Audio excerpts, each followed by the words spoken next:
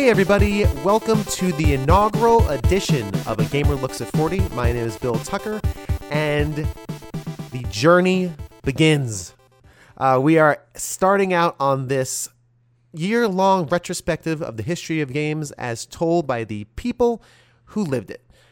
This is going to be a series of stories, and the first story I chose to tell is an odd one. This is like a litmus test to see if this project is actually going to work, because it might not. This might just be a time capsule for myself and, maybe my kids to listen to in 20 years, see what old dad was doing back in 2021, and my history with video games and your history as well. We all have these stories that make up the personal side of this medium that we all love. The first episode features my best friend, Joe Coro. We've been friends for 30 years. He's my brother from another mother. Every major milestone of my life was experienced with him in some way or form. And video games were the glue, and are the glue, that continue to keep our friendship together and keep our friendship strong. And this is the story of us seeing a little film in 1989 featuring a small game that was coming out, starring the kid from the Wonder Years. So join me and Joey, because we're off to see The Wizard. Now, Video Armageddon. It's going to take a lot of guts. You can do it! A little magic. You're the best! And the Wizard, Fred Savage.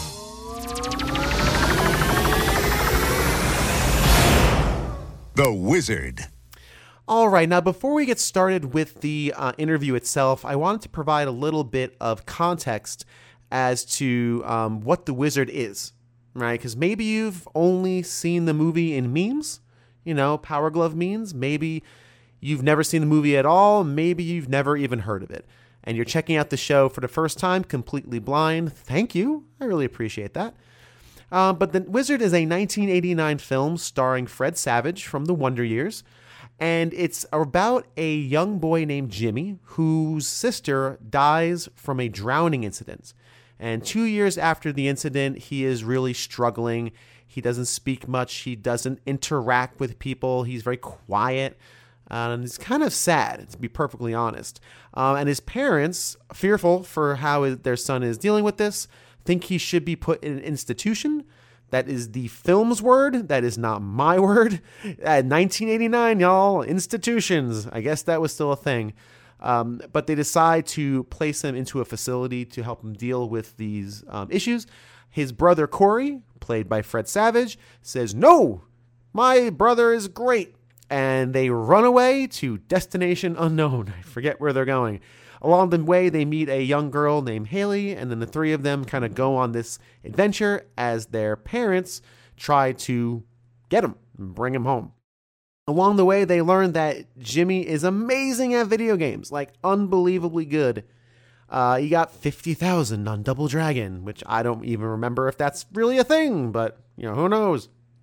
So realizing Jimmy has these gifts, they decide to go to Video Armageddon, a video game competition where the grand prize is $50,000.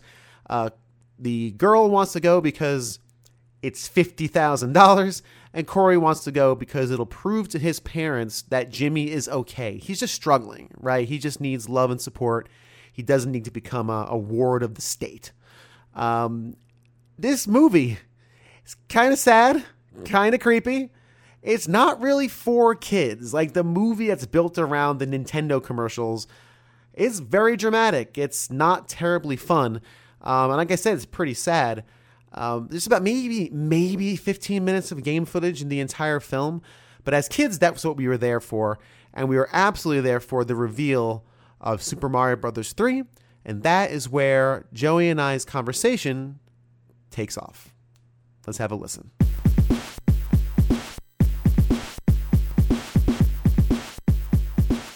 Do you remember the hype of Mario 3? Because let me just set this up a little bit. Mario showed up, Super Mario Brothers showed up with the NES nobody knew it was coming, and it felt like a bomb. Like, it just blew up everywhere. Kids fell in love. It introduced a generation of kids to video games. All right. Mario 2 shows up.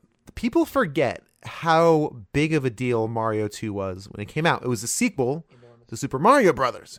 You could not get a copy of it for months upon months upon months. Almost, a solid year. I got it, at least 6 to 9 months after it was released. It was the first game I ever bought with my own money. That's Mario great. 2. Yeah, I love Mario 2. To this day, I still think Mario 2 does some things better than Mario 3. Yeah, yes, you're right. I think it does some stuff better. So Mario 3 comes out now, right? And this no one has seen. Remember, think about it. We're at the era of Nintendo Power, right? There's no internet. There's no real commercials for it. There's no teasers. The only thing you've ever seen of this game was probably in maybe a screenshot of a magazine that your parents probably didn't give you a subscription for, unless you were mine. Right? So Sure. Then you get this movie called The Wizard. Yep. A pretty bad, let's just say what it is. It's not a very good movie. And it's not good. I get ahead. Go ahead. No. It's not objectively a good movie per se, right? It's a commercial for Nintendo. Yes, that's true. Which it's a great commercial for Nintendo. That's right. It's got some memeable moments. I'm so rad or bad. I forget they have the Power Glove. But do you remember? You and I went to see The Wizard together. That's right. Yes. Okay.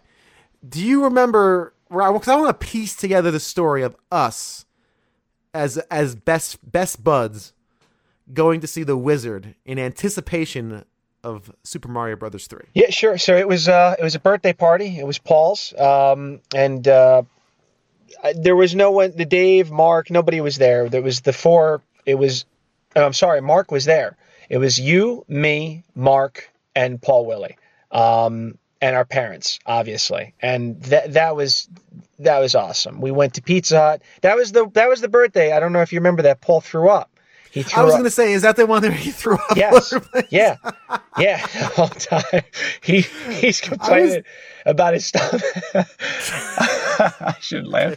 He's complaining. This is literally for the two of us, but y'all just have to deal with it. Yeah. No, he's complaining about his stomach the whole time. You're going to throw up. And my mother's yelling at me, Joseph, stop. He's not going to throw up. Everyone's ignoring him. Yeah, he's not going to throw up. Stop. People are eating. Stop. You're saying that loud. Like, he's going to, his stomach hurts. This kid's turning green. Bathroom. He goes to the bathroom. We turn the next second. He's standing there with his hands out, throw up all over the place, vomit everywhere, on the floor, everywhere. I mean, for a small kid, scrawny kid, I mean, it was everywhere. It was like a faucet. Half his body was filled with vomit, evidently. And the mothers are all mothers. They were great. They cleaned them up. Yeah. And, right. So then, after Pizza Hut, we go see The Wizard, but not even intestinal distress would keep PJ from going to see The Wizard. That's right, man. He was turning green. Like this wasn't good. But yeah, so we cleaned him up and brought him, or I guess our parents brought him over to the Allwood, if memory serves. That's Clifton. right. Very good. Yeah, we go to the Allwood, and it's the parents and the four of us, you, me, Mark, and Paul. And I have a soft spot for that movie. You're not wrong. You're majority here. I'm definitely the minority. That movie's panned, but I like it. I'm a big defender of it on online forums and message boards. I think it's great. And now as an adult, I see it as a very different way as a child. But that's what we're talking about right now. How we saw it as a child, and I was hooked. Yeah. I mean, as a kid, it was amazing. Amazing. Because it was Shakespeare. Yeah, it was Shakespeare. It was us on the screen. Yes. We saw kids like us into games on the screen. That's right. And that was enough. And then, of course, you have the big reveal of Video Armageddon. Yes. And you have the giant reveal of seeing Super Mario Brothers 3 for the first time in motion. Super Mario Brothers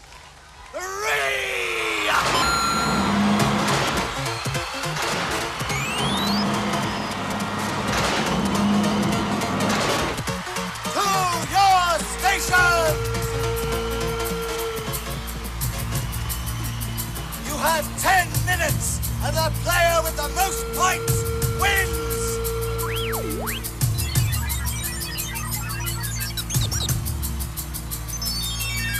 Go!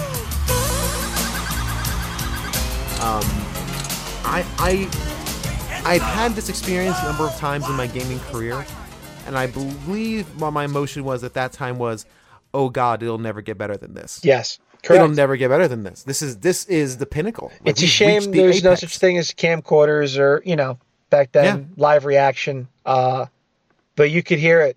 There was an audible gasp. There was stirring in the audience. I'm completely confused because, again, I'm Sega, but I see everyone else's reaction, and now I'm into this too. And yeah, Bill's right. There's a whole, 10-minute segment. The movie builds like a crescendo to that point. And there's a 10-minute segment where we're just playing Mario 3. We become nothing. The viewer becomes nothing but viewing this experience, watching this boy who's got autism, I forget, playing Mario 3. It's amazing. Amazing. It is. It was such an experience, and it wasn't just a a trailer for a game, right? Right. It was kids playing it. That's right. They were playing it competitively, and you have the music Yes. going, and there's the little knights on the little TV screen, showing how many points they had for whatever MacGuffin reason to win the game. It even showed you secrets, if I'm not mistaken. Showed you how to find the first warp whistle. That's correct. In the castle. That's the truth. In the first fortress. I mean, I remember just being in awe. I remember walking out of that theater almost floating. Yep. Just feeling That's right. euphoric. Like, I need this. I need this. You talk about being addicted to something. Please put this in my vein right now. That's right. You're right. And do you remember they gave us a little wizard book? It was a book from the movie. It had like some stills in it, and it was like basically a catalog of Nintendo products. That's right. It's like, hey, we got you guys all. Christmas is in 4 months. We got you guys all juiced up on Mario. Here's how you can buy this and more. The Power Glove. Here you go. I think it's really a testament. They really did some good stuff. And man, that wizard experience. Amazing. Did PJ eat any popcorn? Considering he threw up all his pizza. No, Do you think he kind of didn't reloaded? need a kernel. He didn't need a crumb of anything for the remainder of the time. Interesting story. Where did we go? I'll question you. This is just for you and me. So we go to the Pizza Hut. Yes. Then we go see the wizard. Yes. Where do we go afterwards? Do you remember where we went afterwards? No, I don't think I do. We went to an open lot. We went to it wasn't even a field, just to run around and wrestle and bump shoulders. And I don't even know what we were doing. The parents just we were tired of sitting in the car, sitting in Pizza Hut, sitting for a 2-hour movie. We went to this open field, it was like half field and half pavement, and just literally free roam. We were running. we were running around. No ball, no brains, nothing. Just running around, running. So they let us go feral. Yeah. Like they let us. Yes. We're running. We're bumping shoulders. I to this day I bust my mother's chops. Like, what was that about? Like, we were just running and bumping shoulders and just running and playing tag. And what was that about? She's like, you were tired of sitting. You were stir crazy. You were fighting in the car, and we just pulled over. Yeah. Well, I could see that because again, we're all juiced up on Mario and Video Armageddon, and now you gotta drive Coca-Cola. home and Sure, sit yeah. I could see that. That's just like you just pull over to a lot. Hey, no one owns this piece of land.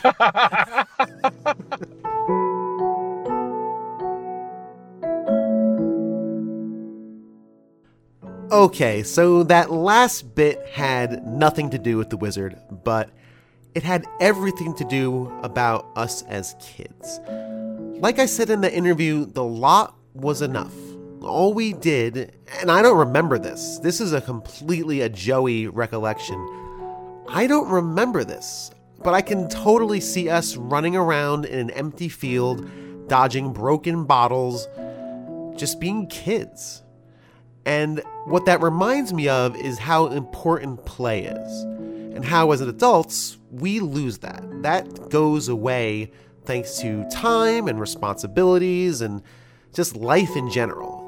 My son is 4 years old, and he loves to play. He loves to just run around the backyard or ride his bike. He dreams up these crazy scenarios. He imagined last week that we were fighting the weed people, and I was the king somehow, and we had to defend the realm from the weed people. And that's so cool to watch how innocent that is and how vital that is to grow. And I don't long for those days. I don't want to be 10 again. I really don't. But I do long for the freedom of play. As for The Wizard, video games don't make good movies for a variety of reasons. Video games are a interactive medium, while movies are passive. You spend at least 6 to 8 hours with a game, and you spend 2 hours with a movie. And it's just play. Games are meant to be played. No matter how cinematic a game gets, or how great the scripts become, or the voice acting, it's all about it being in your hands. But The Wizard is unique in what it represented. It wasn't a reimagining of a game. It wasn't Assassin's Creed on the screen or Doom on the screen. It was representing the joy of play. The youthful joy of your hands on a controller, enjoying a game. And it represented the promise of a long-awaited title in a storied franchise. And it kind of helps that it was hyping up one of the greatest games ever made. Thank you so much for listening to the inaugural edition of A Gamer Looks at 40.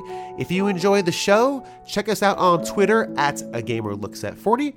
Also, if you feel so inclined, drop a like or a review or a star. I don't know how it works on Apple Podcasts or wherever you get your podcast of choice.